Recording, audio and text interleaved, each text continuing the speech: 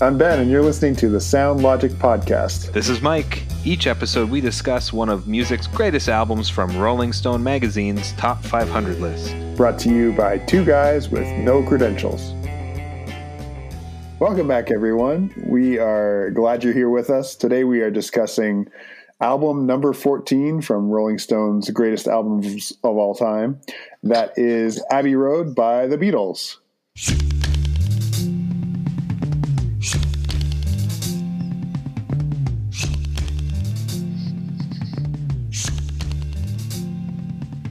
And we're so happy to be back together. So great to hear you again, Ben. And we have a special guest with us today. Special guest, why don't you introduce yourself? Yeah, my name's Ryan. Ryan, thanks for joining us today. You're welcome. Yeah, I guess I kind of left that hanging there. Brush off the cobwebs. That's right. Ryan, how do you introduce yourself when people ask you who you are? Oh, I don't like to talk about myself very much, so I usually just leave it pretty simple. I'm Ryan. I like it. Hang out with me for a bit, and you'll get to know more. And we are about to. We're going to do that. Yeah, so the Beatles, they've come up a time or two on this list. Yeah, this is the fifth album we're discussing by the Beatles. We're only at 14 and they've already had 5, so obviously they're significant. Before we get right into Abbey Road, we like to ask our guests, Ryan, do you have any prior experience with the top 500 lists on Rolling Stone? Had you read it before? Were you familiar with it? Or is it kind of brand new to you?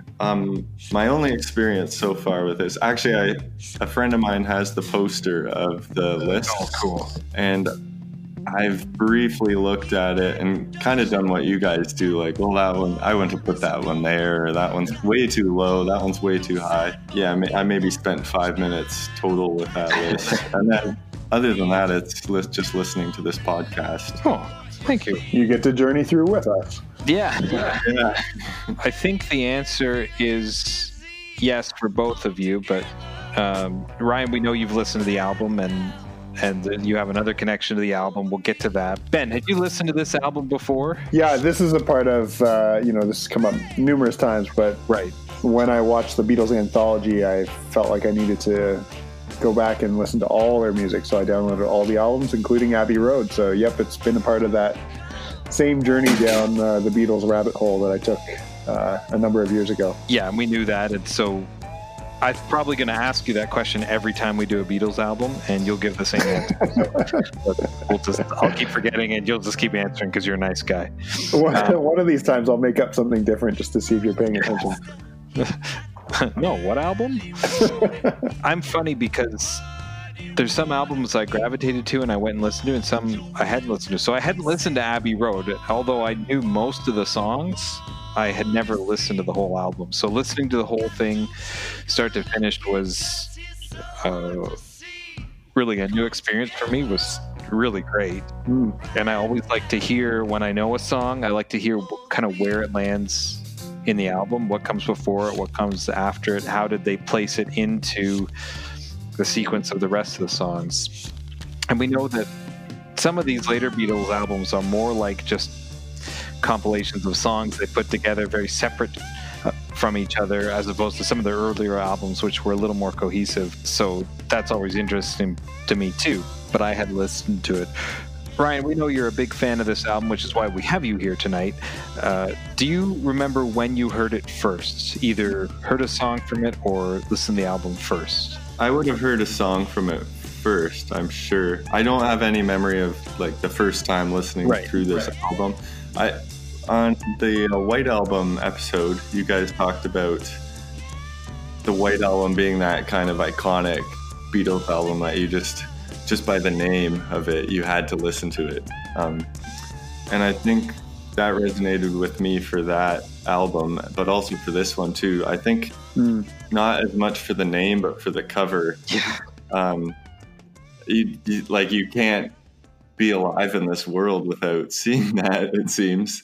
And then once you see it and you identify to that picture as Abbey Road and then become a Beatles fan, it's pretty hard to stay away from it for too long. But obviously, Here Comes the Sun, the first track on each side, Side one is Come Together. That one's played on the radio and probably in high schools and friends' Walkmans. They'll pass it and listen to this. At Mennonite youth conventions. Yep. And then Here Comes the Sun. I know it was played at your elementary school, Mike, in the morning. That's right. Yeah, they played that. You know, it was kind of the announcement that the national anthem was coming up. So if you were, getting ready, you had to sit down. And my memory is that was a time that we were told to sit down and just read our books.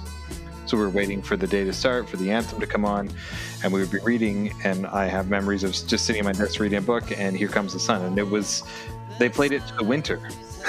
Oh. And they played it like every day. It's not like they played it, every now and then. They played it every day for like 2 months. Well, it might have been dark in the winter by the time you get to school. So dark still. So it was. Yeah. It's been such a long, lonely winter. So like, you hear those lyrics, and then near the end of it, you're like, oh damn, it has been a long winter. So that's my memory of that song, and it's kind of a funny one. But the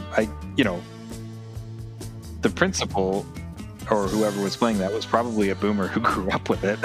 So they were like, man, I just want to play the Beatles at school. Who cares what these kids are listening to? and I'm funny. Okay with it. I want to go back to that mention of Mennonite Youth Convention, Mike, because that came up in my mind. Was there a year in which Come Together was rewritten as sort of the, theme song of convention? Am I misremembering that? Well, I remember because I had the T-shirt, and the name of the 97 convention in Orlando was Come Together. And they had this sort of cheesy, overdub is the wrong word. What's the word I'm looking for? It was a parody. A parody, yeah.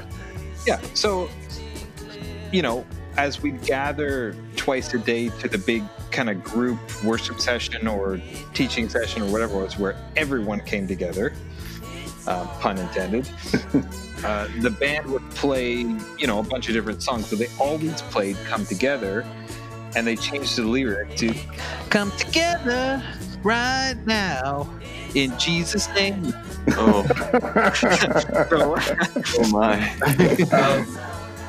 Those were always the most cringeworthy things when they'd rewrite a pop song to fit the theme. Yeah. And then the verses, they actually, during the week, and this was kind of cool, they rewrote some of the verses, about different groups who would travel from different places, because even the song talks about some geographical places in the Beatles version. So they did that, and they started adding verses throughout the week, which was kind of cool. You might see the name of your group or something. They had all these different names. So it was kind of a song they used to gather everyone together and also highlight some of the different people. So it was fun, and we thought it was great. I mean, I thought everything that incorporated something to do with our religion at the time was awesome. I have a slightly different feeling about that reappropriation now, but it was a lot of fun. But sometimes I hear that lyric in my brain when I'm singing the song, and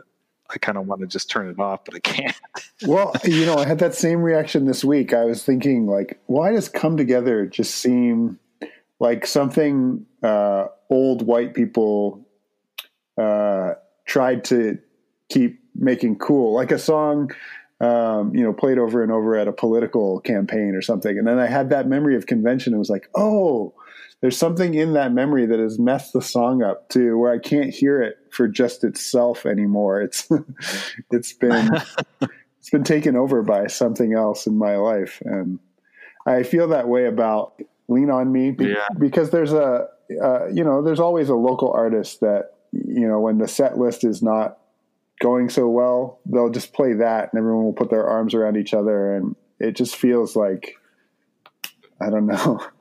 It's an automatic win. It's an automatic win. It's like past itself. It means something more than, and I don't know why Come Together, I think it's because of convention, but Come Together gave me that same feeling during this really intense listen that I've given it over the last week or two.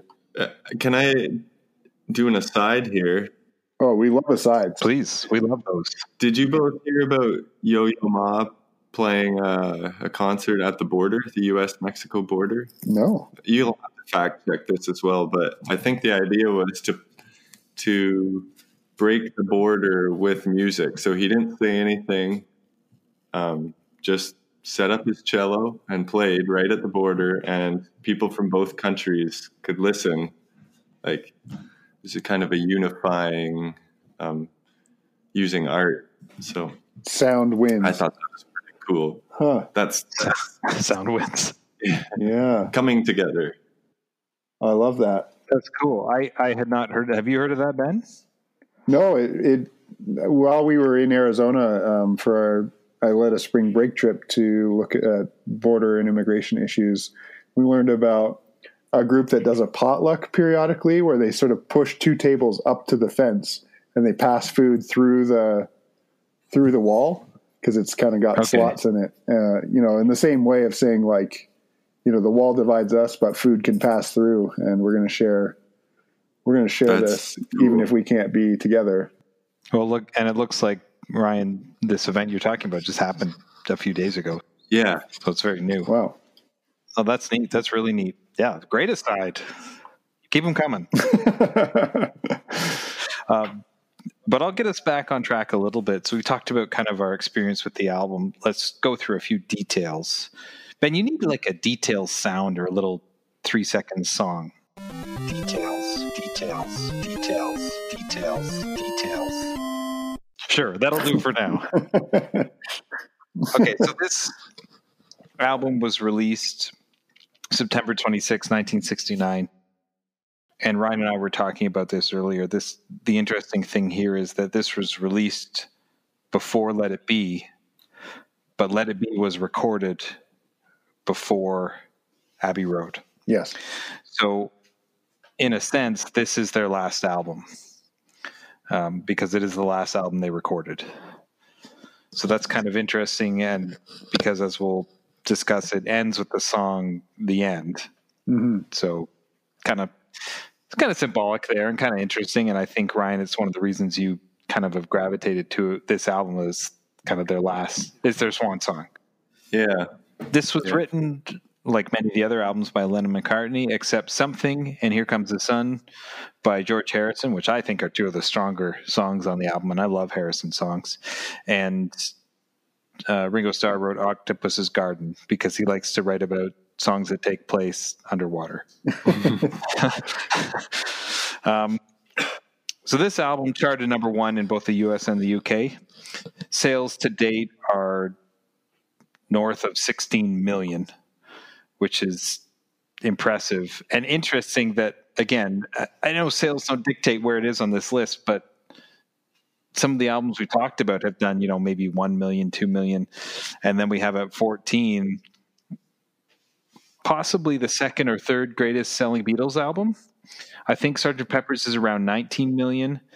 And I can't remember White Album, but I think it's less than this. So again, just a massively successful album in terms of sales. And then, of course, one thing we really want to talk about, Ryan, you've already touched on this, is the album cover. Now, Ryan, this album cover is very special to you, and it's so special, in fact, that you've decided to put it permanently on your body. Yes. I really want to hear about the story there and how you came to do that. Yeah, well, I was 18 years old, and a bunch of friends were getting tattoos, and I wanted one as well. But luckily I didn't want to just put anything on my body. I actually went with a friend once who flipped through one of those books and picked one. Oh, wow. And I thought, there's got to be a better way to get a tattoo than that. It's going to be on your body for the rest of your life. So I didn't really think about it much again after that for a while. But so I guess when I was 15, I started listening to the Beatles.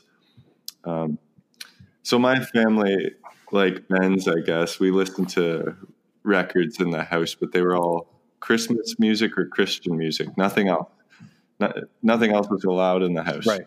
Except my mom had listened to the Beatles growing up because being in the States and a teenager at the time when they came from the UK, it was unavoidable. So even for Mennonites. Yeah. And so that was allowed in the house. And so I started buying CDs and really enjoying it. And obviously I listened to a lot of other music outside of the house, but this one just stuck inside and outside of the house. And I quickly got to the point where I wanted to consume as much of the music and as much of the interviews they did and the work outside of the albums, the little TV shows they did or music videos and live concerts, everything. I just wanted to see everything that the Beatles had to do with. And then through that, I started researching the history behind the albums. And I actually forgot almost everything I learned back then. By this age, that was half my life ago. And so I remembered the feelings I got about this album, but I didn't remember why I felt that. And then in researching for this episode, I kind of rewoke that. And one of the things must have been that I knew at the time that this was the last album recorded by them, the last time they were all in the studio together. And something about the medley of songs on the second half of the B-side, they're all unfinished songs by the songwriters' standard. And they're from previous albums. They didn't make the cut on previous albums, and they just put them together, and it still worked beautifully somehow. And it finishes on the song "The End," and the lyric in that song, the only lyrics, are, "And in the end, the love you take is equal to the love you make." And I just thought that was a really good message to kind of finish my Beatles consumption on. That when they went sky high and they crashed down to rock bottom, and they still finished their last album on those lyrics. Yeah. I thought that was a really meaningful thing to take from all of that. And then with all the band mythology behind the album cover with the Paul is Dead thing, I always found that kind of comical as well, when something so innocent by the band or by the author, or by the poet, can become some massive story. I found that kind of interesting as well. So absolutely, I thought I'd tattoo it on my back. Well, you chose your back rather than your rear end, which do you want to say anything about putting the end on the back? And no, just kidding. Well, I will admit I have a tattoo on my rear end as well. Wow. It's my college band's logo. That's funny. I don't know where to go from here. Yeah, I don't know how to follow that up. Is this the most iconic album cover ever? To me, it is. Tattoo worthy, huh? Just in case you're listening to this and, you don't know how to use Google, this cover is the four members walking across the crosswalk at Abbey Road, and they're, it's just looking down the street, and the four of them walking, they're all mid-stride. They're all wearing very different outfits. I always thought it was interesting that Paul had no shoes on, and I'm sure you have some tidbits about that, but it's, people go there. Mm-hmm. Every day. There's a plaque there now, and people replicate this and take a picture of it and frame it and put it up in their house. I've seen that.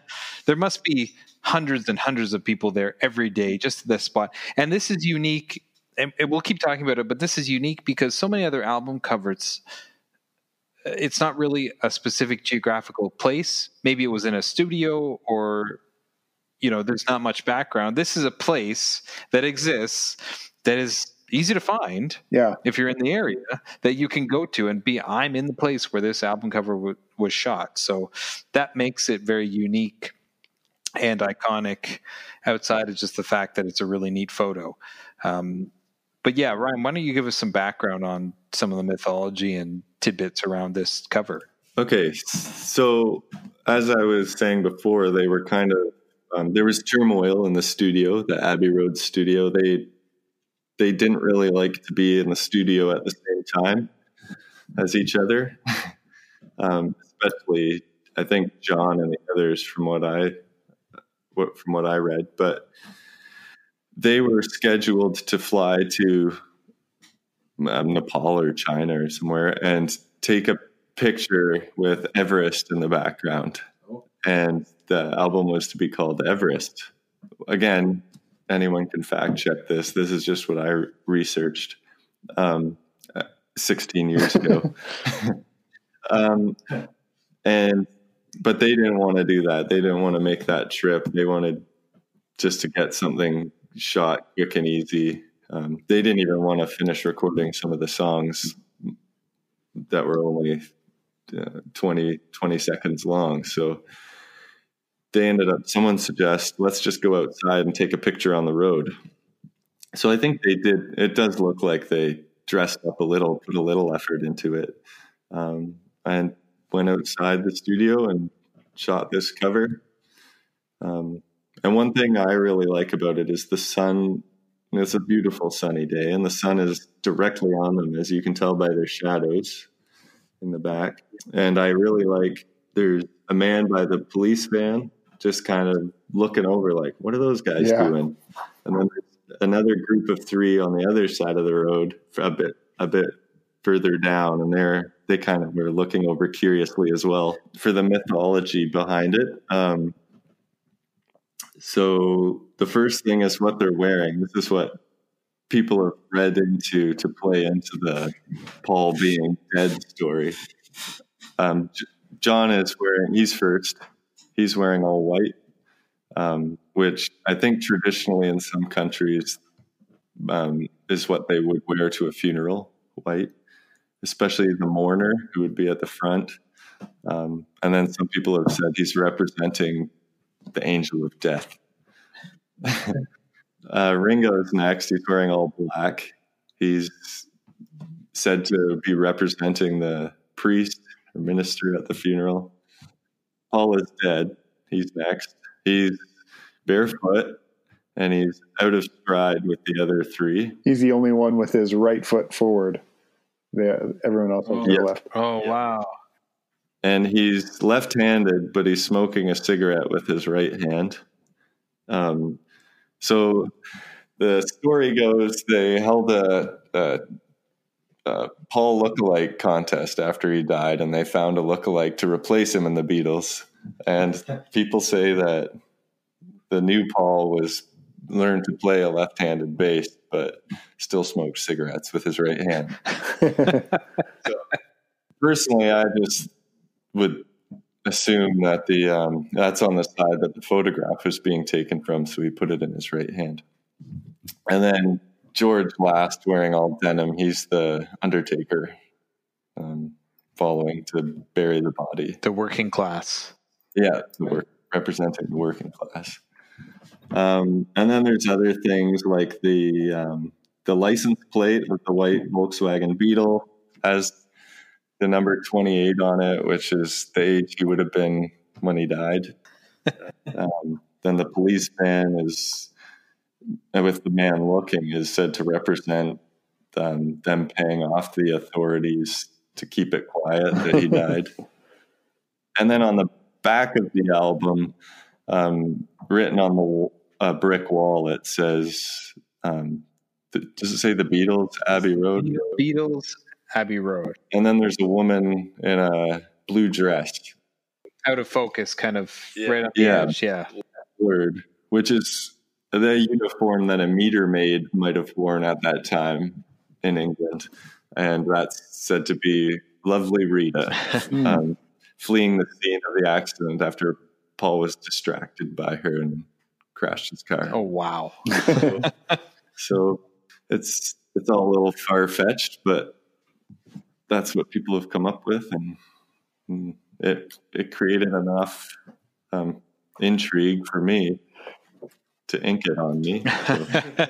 So. It's impressive for a number of reasons. It looks so casual for something that was most likely, at least quasi-staged.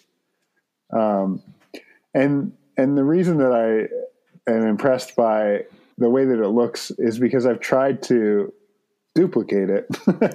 I mean, you mentioned, Ryan, that people visit there all the time and take pictures, and every staged image I've ever seen of it looks awkward. It looks like people are trying to catch their stride in the right spot rather than just walking and having everything work out perfectly.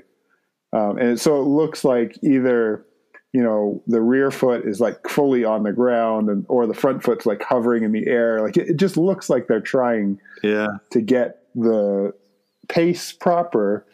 And it looks staged. This does not. This album cover looks like four people crossing the street, just caught at the exact perfect moment where sort of their heels and toes are exactly so.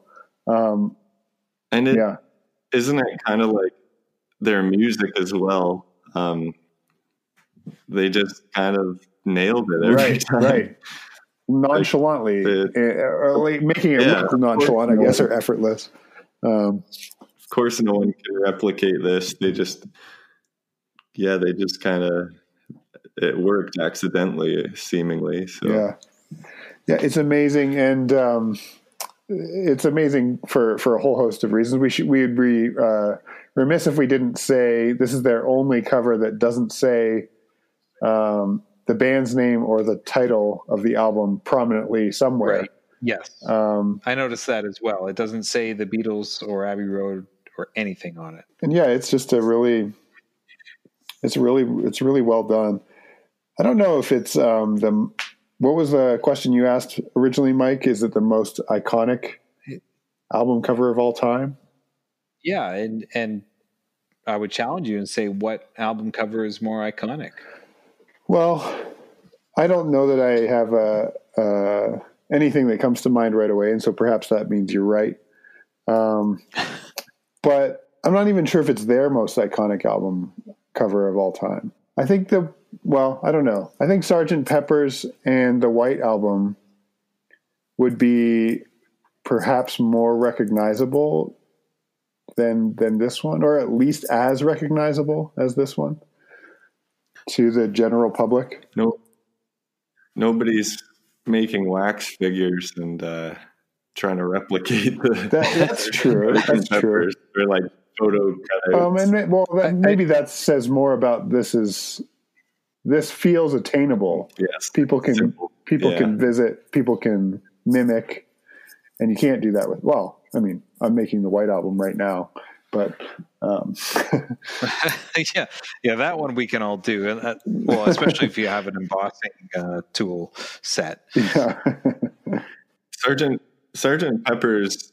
If you're getting into the Beatles and you hear that there's an album called Sgt. Pepper's Lonely Hearts Club Band, just what is that? Yeah. I gotta hear what that is. So that's got a very iconic name. But as far as the photograph, the actual imagery on the cover, this is just so simple to look at, know what it is. It doesn't need the title or the band's name on it, and any Beatles fan knows exactly what it is, even if they've never seen it before. So yeah, I agree. I think it's the simplicity of this that makes it so special, in the same way that the complexity of the Sgt. Pepper's album cover makes that special. Yeah. And it's funny thinking about the Paul is Dead thing. We talked about that Paul has a patch on his shoulder on that says OPP, which is a gift he got. But then that was supposed to be officially pronounced. Was it supposed to be Paul? Officially pronounced Paul. No. Something to do with lending to the theory of Paul being dead. I can't remember what it was.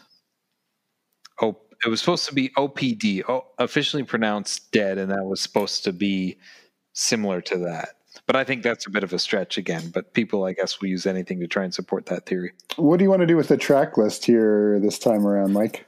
Well, part of me wants to talk about every single track, but I don't think we'll do that. And what we usually do here is we talk about some of our favorites. Ryan, I feel like if I asked you to talk about your favorites, you'd talk about probably almost all of them.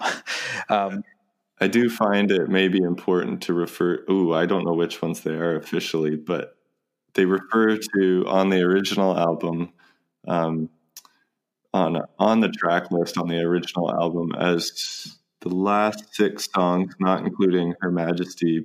They refer to that as the medley, okay, because they're kind of incomplete songs thrown together in a medley. So you could mention that if you.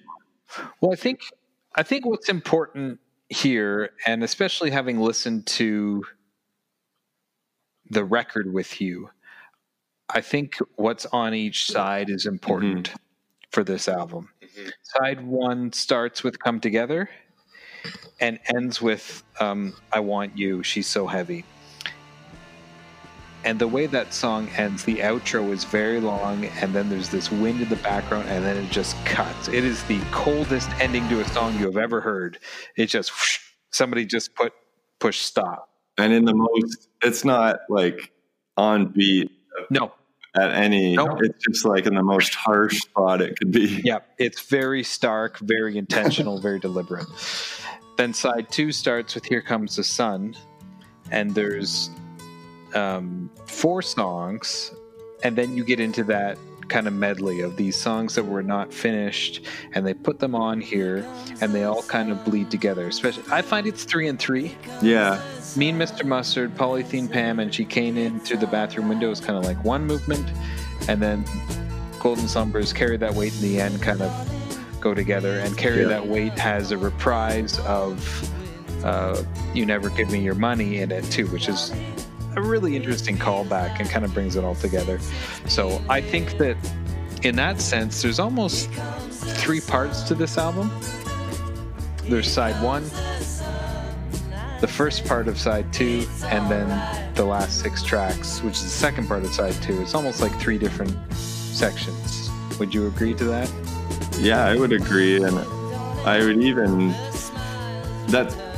That was definitely accurate, while also at the same time the sides almost have the same feeling, mirroring each other, starting with the song that kind of became an instant classic, Come Together, on side 1, and Here Comes the Sun on side 2, and then slowly getting a little more deep or rich or passionate and meaningful by the end, which is, I really like how that worked out as well. Well, let's start with some favorites. Ben, pick 2 or 3 of your favorites or songs that maybe in this listen just jumped out to you. Yeah, I really resonate with a lot of these, and it does feel like a bit of a challenge. I will say the ones that jump out to me are probably I Want You and Here Comes the Sun. I think Here Comes the Sun might be my favorite Beatles song ever. Ooh. And I'll just leave that there for now. Wow. I love statements like that. It makes me so excited. And I believe that song was recorded in the garden of Eric Clapton at his house. I think that will have to be fact checked as well, but I think that's the case. I really like it. And I think, I don't know, this probably shows my ignorance in how I ended up consuming the Beatles catalog, but it wasn't until preparing for this episode that I realized the construction of the sort of medley of songs. I'd always just sort of understood that to be similar to the White Album, kind of sort of whimsical mixed in with more serious. It has that same sort of, if they'd spent another day working at some of these songs, they could have been really great. Some of them seem sort of zany enough to, why they even get included. It feels similar to that album, which I really love, the White Album. So yeah, I don't know. It's interesting to have this little additional piece now that I know that it really was kind of just in the same way that the White Album kind of marks the beginning of the end. This is just sort of like, well, here's what we've got. No one has the energy to do much more with this, so let's just tack them all on together. Right. It's bittersweet and kind of sad in that way, that it's beautiful on the one hand, and I can listen to that medley of songs and just really, really enjoy it. And also it makes me feel like, come on, you guys, like put your differences aside. Just finish what you started, So yeah, or be like the Stones and never finish. Be like the Stones and never just keep playing forever. Yeah. I think I find that beautiful. That, like I was saying before, these they flow together actually surprisingly well for being not meant to be together. Yeah, but these kind of like patched together songs because they couldn't stand each other. And then this beautiful message in the end. And then they just leave it at that because they can't get along. And so they leave on the best note they could at the time, I think, with what they had.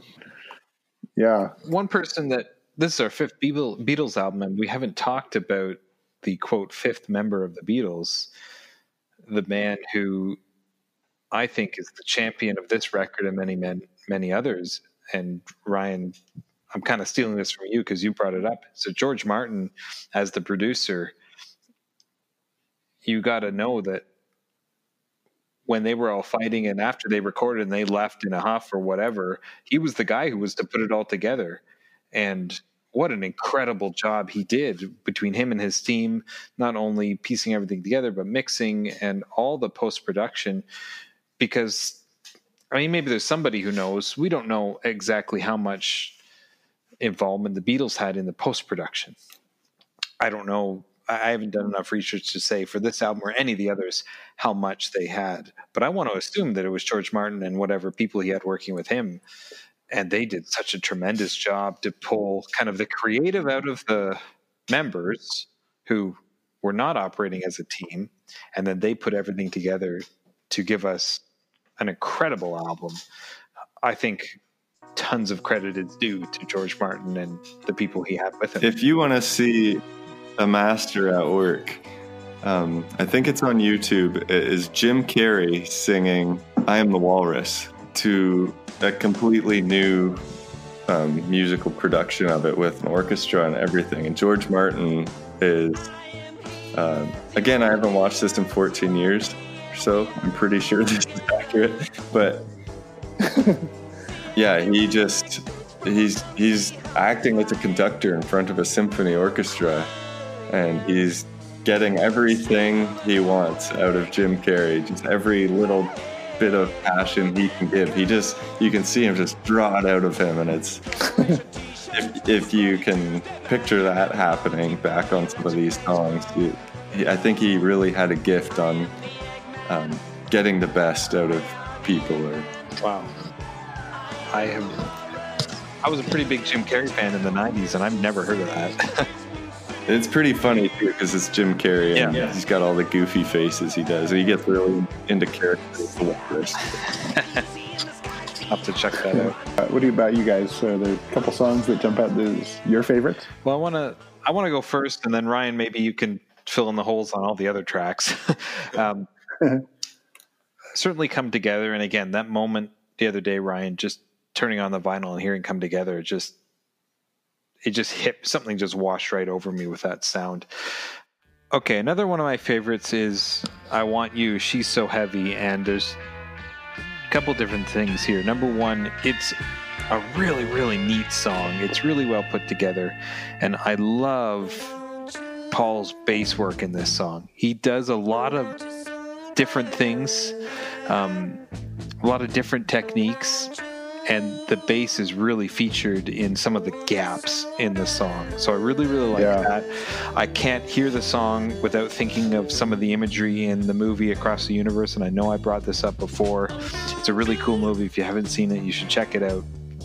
but it's a recruitment scene where one of the characters is being recruited for the Vietnam War, and he's going through the recruitment center during the song, and the picture of Uncle Sam on the wall with "I Want You," Uncle Sam kind of leans out of the image and points towards the character and starts singing "I Want You." So it's a really cool sequence. You should check it out. It's a little disturbing. It's not graphic, but it's just very poignant. So when I hear the song, I kind of have that image. And the other song that always struck me, and again, even the first note after the drums, is "Something," another Harrison track. And I think this is possibly one of the best composed songs ever. It is so well put together. There's so many different things happening. There's multiple key changes. There's timing changes. There's harmonies. There's really neat guitar sounds. There's so much happening in that song. The lyric is beautiful. It's a beautiful love song. And I think if you were to, and musicians try and do this, you take all the best things about music and songwriting and jam them into one track. They did it here, and they did it really well. And I think there's other songs on this album that do that. They take all the best things about songwriting, the best things about music, and maybe even some of the advancements in technology, because they were pushing the envelope on this album too in terms of musical technology. I think Something does that the best. And as you said, Here Comes the Sun is one of your favorite, possibly your favorite Beatles song, and I love it too. I would put Something up there as well as... I don't know if I can say what my favorite Beatles song is, because there's so many good ones, but Something is way up there. And it's one that I've discovered more recently. It's not one that's on the... It was a single. I believe it was a single, but it's not one that's on the radio all the time. Not as much as some of their other more popular ones. So it's something I discovered more recently. And that's exciting too, because Here Comes the Sun I've been listening to for over 2 decades. But Something is a song I haven't heard for that long. And to find something that's new that you think is just as good as some of the other ones you've heard is really cool. So those are kind of 3 that really jump out for me. Are there any songs that you don't think belong here? Either one of you guys could weigh in. Is there any song that you don't really care for or would remove? I would remove Octopus's Garden in a heartbeat.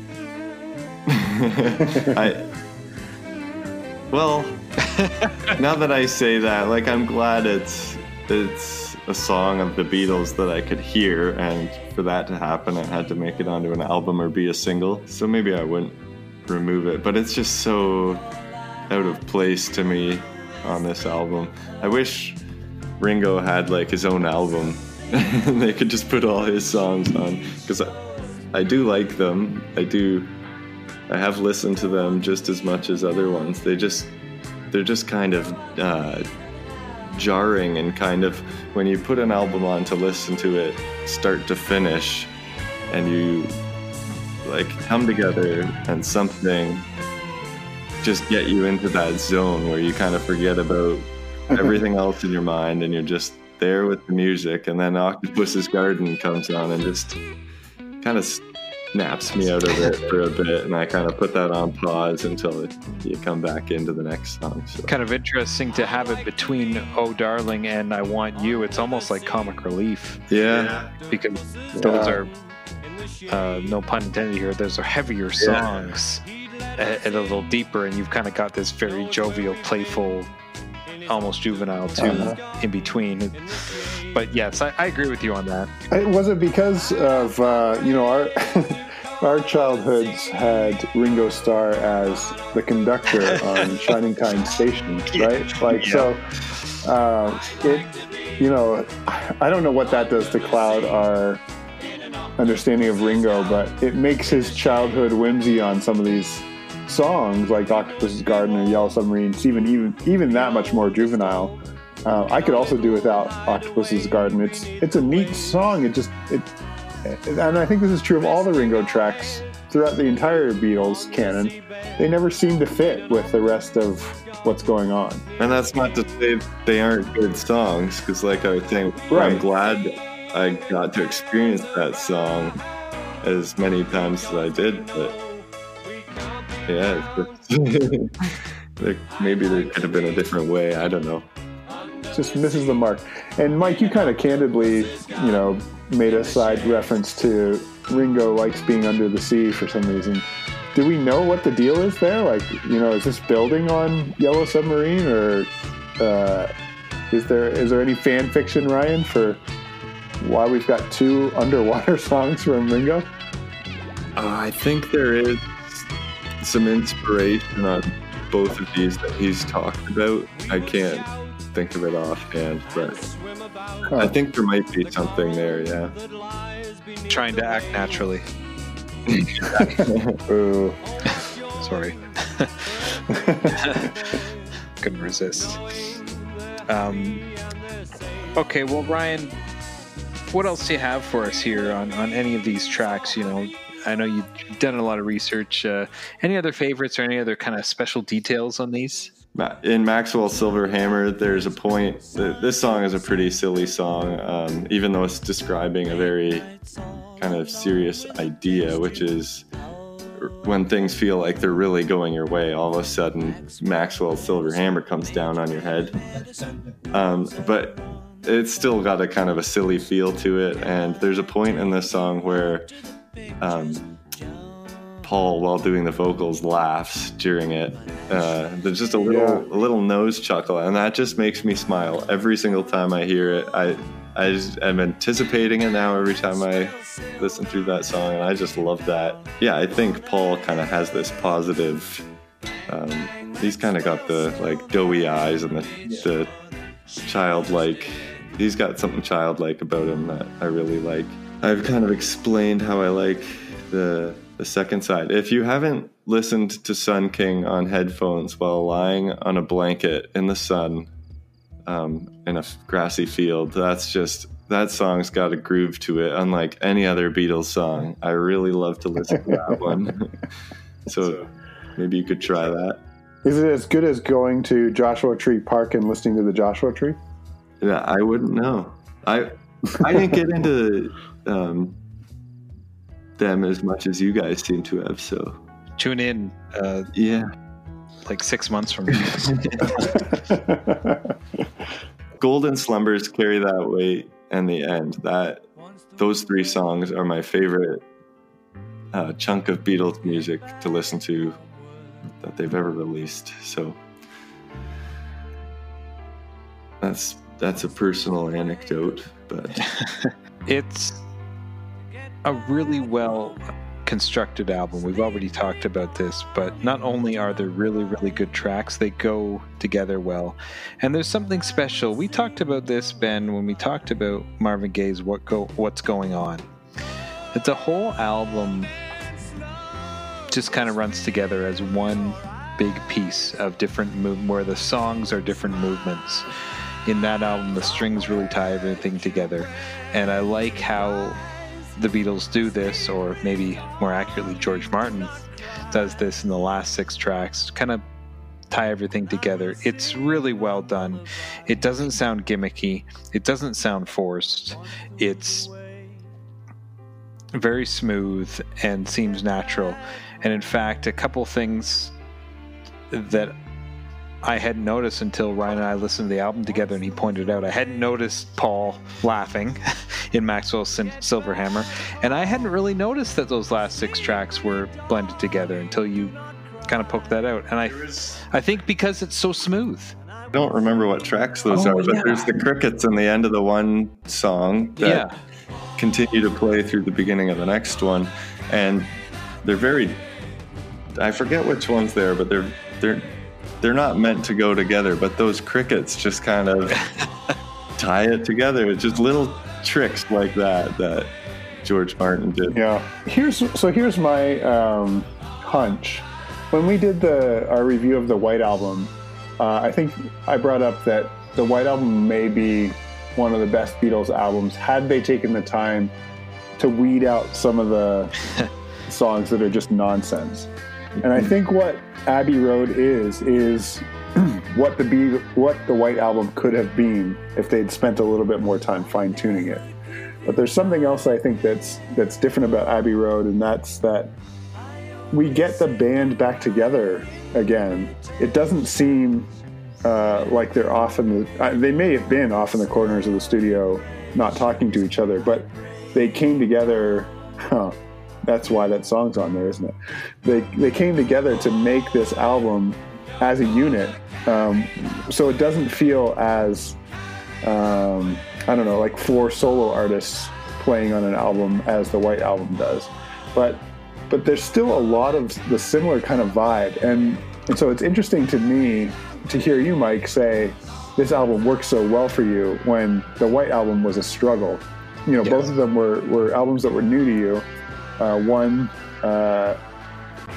to me, someone who's listened to them side by side for a long time, I see them both as really important and really meaningful. You see one as kind of just disjointed and clunky, and the other as kind of a masterpiece, even though they're both unfinished and raw and could be seen as a little disjointed. It's really interesting how that happens, and maybe that's just personal preference. I don't know. I think it may have been, this is just speculation, but in what Mike was saying, that George Martin had to put a lot of effort into it after they recorded this, and I think there might have been a little more artist influence on the White Album. Like, I want my song in this order, I want to see vocals on this song.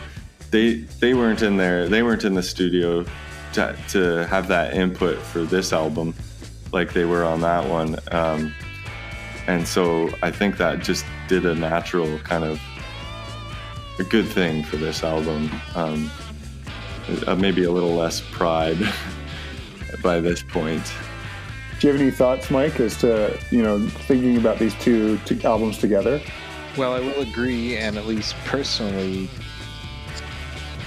I feel that the White Album is so disjointed.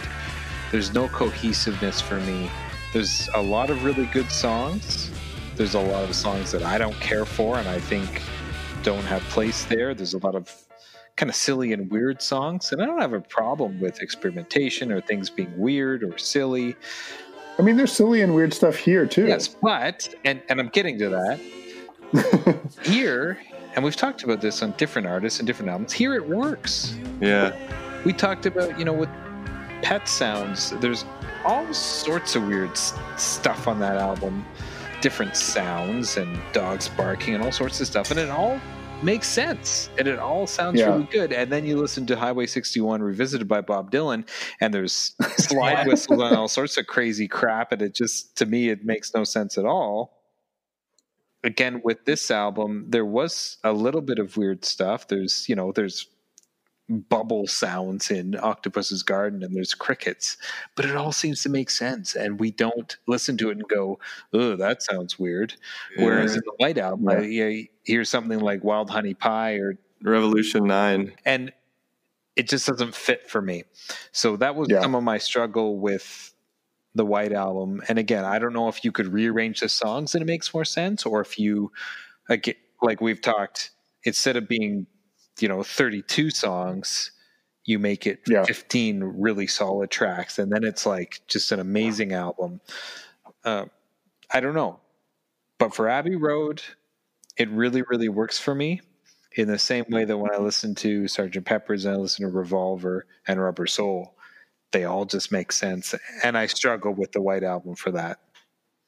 And Highway 61 Revisited. Yeah, interestingly, the White Album I probably listen to the least out of any of the Beatles albums. Probably for that reason. There's too many songs that I just feel like skipping if I'm trying to listen to the album start to finish. There's some where I just completely lose the will to do it. So maybe you didn't want to get up from the couch and flip the LP over 4 times. Yeah. that happens with a lot of 2-track records. For me, one side or one album's good enough. I also find this story really interesting that the for the vocals on Oh Darling, Paul would go into the studio half an hour before everybody else, first thing in the morning, and he would not do any talking or vocal warm-ups of any kind. and he would go into the studio, and the first sound he would make with his vocal cords was just tearing into the lyrics of "Oh Darling," and he wanted to have this really raw, raspy sound, like he'd been performing this live on tour for like months straight, and so that's how we recorded that, and it just fits. A great story. Yeah, it works really well with that song. I really like that story, and that is a really special vocal performance from Paul. And he has a lot of great moments throughout their discography of kind of his screaming vocal, but on "Oh Darling," it's really unique and really pronounced, and I love how dedicated he was to that craft, that he would kind of use that technique. It's really, really, really neat, very special. Going through the tracks, we've talked about a lot of different things in this album. I want to talk about some more personal things. Ben, do you have any personal memories that are tied to this album? Yeah, I mentioned that when we were talking about the cover that I've actually tried to imitate this shot. It was during 8th grade when I previously mentioned that I performed a Beatles song in the talent show. We thought we were a real band, at least a real Beatles cover band, and so we went outside at recess the one day to the part of the playground that had kind of stripes on the pavement and tried to recreate this cover. I think it would be kind of a cool band thing, and so I think we even had our guitar cases and some instruments with us so that we looked even more band-like. And I remember, I was in the pre-digital camera days, and I remember getting the film back and being like, man, all these shots kind of stink. And without the folky neighborhood that the Beatles album cover was shot in, it just looked weird and kind of a flat Goodwood playground. Just wasn't the same kind of backdrop. So that's probably my earliest memory. I don't think I'd even listened to Abbey Road at the time, but my friend Leah, who was in our band, was a huge Beatles fan, and she showed us a picture of it or brought the album to school and said, "We got to do this for our band photo shoot." So in this case, the album's cover was my introduction to the album and my earliest memory. Please tell me that you have a copy of that photo somewhere. I have no idea where those ended up. I don't have a copy. It would have been fun to post that on the Sound Logic social media spaces, but maybe I need to send a message to the band and see if anyone's got one kicking around somewhere. Yeah, maybe somebody's got it in the archives. Right. I wrote down, we're about to enter our longest stretch between Beatles albums. Okay. The next one doesn't show up for, let's see here. Oh, number 39 is Please Please Me. So, we're going to get quite a break after having 5 albums in the top 14. Yeah. It's going to feel like forever until we get to the next one. Is that the first early Beatles album on the list? Like the first of those kind of poppy hits when they first came to the United States. Yeah. Yeah, and I thought that Help would come up, but it's not until number 331, which is another disappointment that I have about the list. But we don't need to rag on that too much. I mean, if I made the list, I think the Beatles would take the top 10 spots. I'm probably not the best neutral party to make any comments on. Yeah, and they only have 9 studio albums, right? No, I'm just kidding. Is this album still relevant? If you were to just go into a space with a lot of, regular people and put this album on today, does it still make sense? Is it still something that people want to listen to? Or is it an album that we put on and we say, oh, this is such a 60s album that, is for my parents or my grandparents? What do you think? Yeah, I personally think it is still relevant. There's a lot of songs on here that you could put on in a crowd, and probably a lot of people would know and would sing along or dance along or smile or have a look of recognition come up on their face at least. Having never heard it before, if it was put on, I think there's just some really cool breakthrough. There's something special about the first time something was done, the first time some sound was created or some song was put together like that. Like, I think the way the album starts, Come Together, if you put that on, I think there'd be a lot of people in that crowd that would kind of perk up and like, whoa, what is that? That's unique. That's cool. I've never heard anything like that before. And I think that's still a new thing. That Come Together could be something someone's heard today after listening to all the music that's come out since that song was produced. And they could still think, wow, that's unique. That's new. That's something I've never heard before. And that's like the true test of timelessness in my mind. So I don't think the music sounds old. There's something you listen to from the 60s with, maybe organs or other things that just sounds, quote, old or dated. This stuff to me doesn't sound old, with the exception of Because. And Because has some very specific synthesizer on it that I think that is probably the most dated sounding in terms of instrumentation on this album. Although at the time, I think it would have been very cutting edge, that type. But other than that song, I think you could play this, and if someone didn't know what it was, might think that it's new, like Come Together. Maybe not Here Comes the Sun, but Come Together is a little, is a little rockier. But yeah, I totally agree. I think you could put this on and people would perk up no matter what their age or demographic. Ben? I think it's hard for me to imagine listening to this for the first time. Because even when I sat down to listen to this album for the first time, I'd heard a lot of the songs, and they were just a part of the fabric of growing up and listening to radio, just radio in general. And I'm realizing, now 14 albums in, the challenge in this question that we ask ourselves each time depends a lot on if we've heard the album before.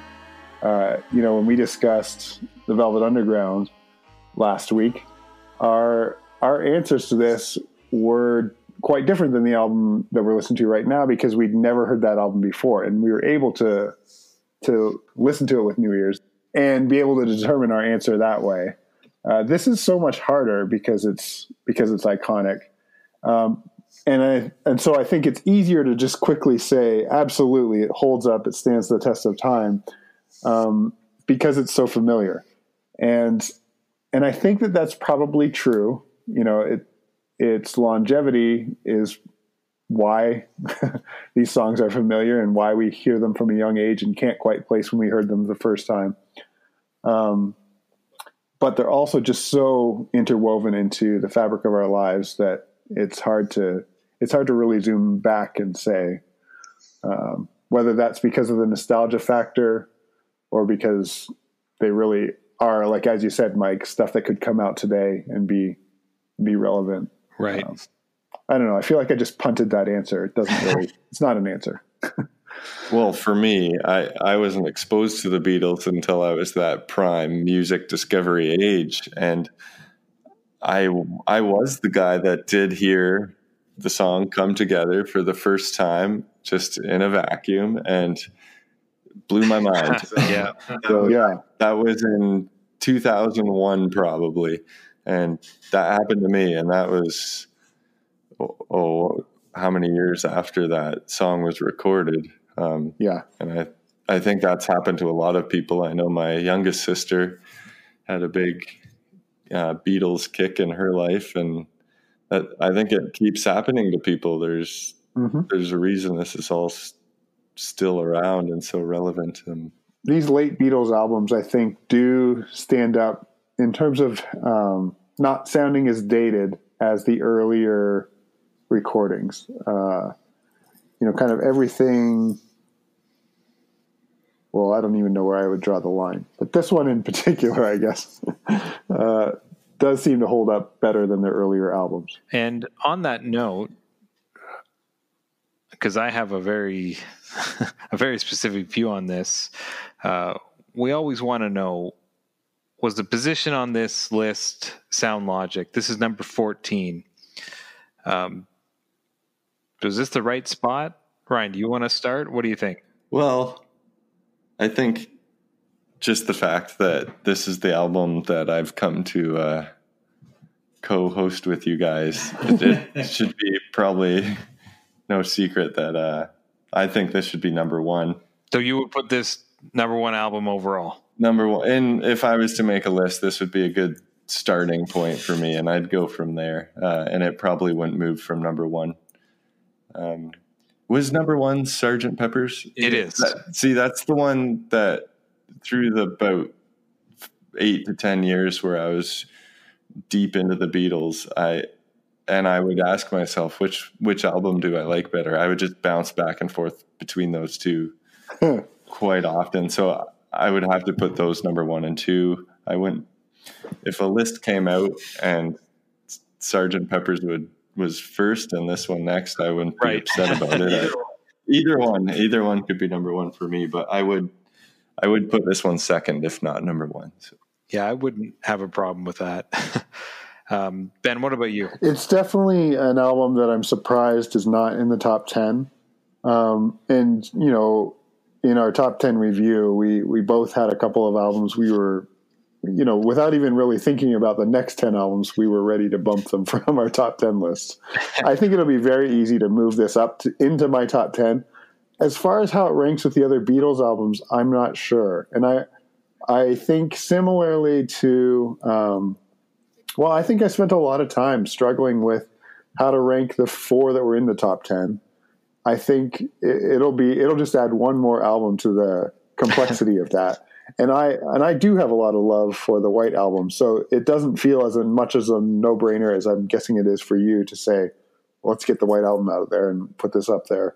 The White Album, I think, was my second favorite Beatles album of the top 10 albums, and so I think this is probably an album I would hold right up there with the White Album. So I'd probably be I'd be comfortable putting it all the way up into the top 5.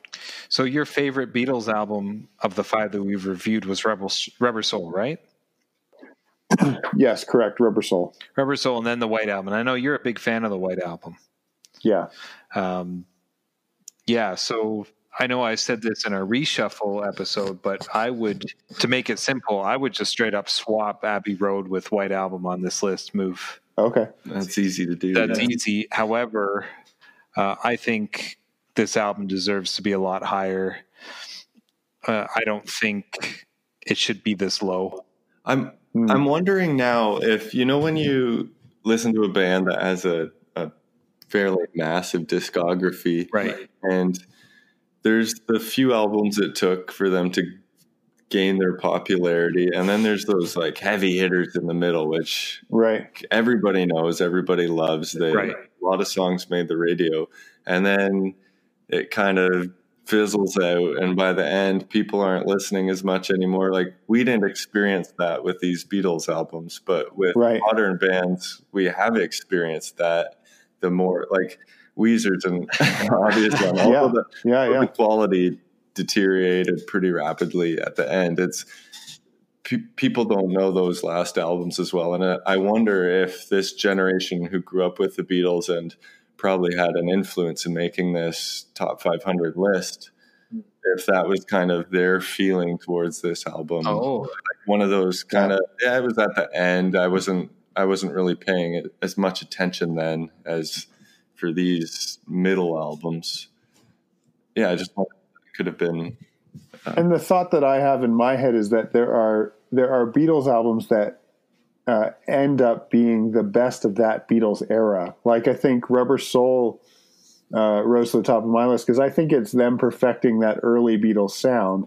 I think Peppers perfects the sort of experimental album sound, and I think Abbey Road kind of perfects the post-experimental era. The late Beatles sound. The late Beatles sound. So it's really three kind of different and unique sounding Beatles eras that we're talking about here. And you're right, Ryan. Maybe it's just depending on whether you rode the Beatles wave at the very beginning or whether you came to them later in life, you probably view the albums a little bit differently. Yeah. So higher. We're in agreement on that. Yeah, definitely at least one higher. No, I think there's at least two higher in our album so far. I'm just trying to make that a popular phrase that I can make money off of at some point. And I think we found a way to throw a dig at Highway 61 in pretty much every episode. So that's how I'm going to do it. Maybe we need to do an episode called Highway 61 Revisited, and go back to it. We can do it right now because I have an opinion on that. There's a certain phase, maybe everyone experienced, maybe it was just me, but you're listening to music and there's like a cool aspect. Like I want to listen to that because it's cool, and this other person's listening to it and they're cool, so I want to listen to that and be cool. And I think Bob Dylan that was a big thing for me. Lots of my friends were listening to it and liking it, and maybe they were just listening to it because it was cool to like Bob Dylan, and Bob Dylan is a big name. But then I stopped listening to it probably around the age of 20, and I don't think I really paid it much attention until you guys. I listened to those episodes, and then I went back and I tried to listen through it, and I just couldn't get very far at all. It is painful for me to listen to. And at the time when I was doing it to be cool somewhat, I actually got into it, and I liked it. And there's still some songs I like, but yeah. Maybe that's some music that's just for different seasons. Yeah. Yeah. I will say that this is definitely the best album named after car transportation so far. Nice. This is number 3, right? We've got Highway 61, Exile on Main Street, and now Abbey Road. Street names, I guess I should say. That's a pretty high percentage considering we're only at 14. We're only at 14. Yeah. Wow. Great observation. Yeah. I'm trying to think of other ones now. I don't know if Boulevard of Broken Dreams is an album or just a song, but it's just a song. But that album does show up a lot later. I think that's on American Idiot. Yeah. We've got some train transportation coming up with Blood on the Tracks, and Springsteen's Born to Run is coming up here. So there's a couple of different transportation options. We love moving from place to place. Culture. It's the American travel. Does Rubber Soul count? Wanderlust. Rubber, as in tires. Not streets necessarily, but yeah. Rubber as in tires and soul as in your feet. Yeah. Or that, is it a Kia Soul? True. We want to extend a very special thank you to Ryan for joining us. It's been great to have you. Yes, thank you, Ryan. And we hope that you'll join us again sometime. Yeah, if more Beatles albums come up. Well, we want to thank not only Ryan for coming, but thank you for listening to Sound Logic and joining us once again on this journey through the music. 14 albums in, it's been wonderful that people actually care and listen, and a couple of the people who listen to our show have even been on it. So it's sweet. So thanks, Ryan, for being one of those people. And I think if the numbers had just shown that there were only 2 listeners per week, we probably would have shut things down by now. But the people listening are the ones keeping it going. So we thank you for that. What do we got coming up next time? Well, next time we're going to discuss album number 15 on Rolling Stone Magazine's Top 500 album list, which is Are You Experienced by the Jimi Hendrix Experience. Oh, man, I've got some thoughts about that one. Me too. Let's see if they coincide at all. It should be fun. Well, that's us signing off, so we'll talk to you next time, Ben. And Ryan, thanks again, and we'll talk to all of you next time on the Sound Logic podcast. Thanks, everyone. If you like what you hear, subscribe on your favorite podcast app and write a review. Send us a message at our Facebook page, on Instagram, or through our SoundLogic Podcast Twitter feed. Thanks for listening.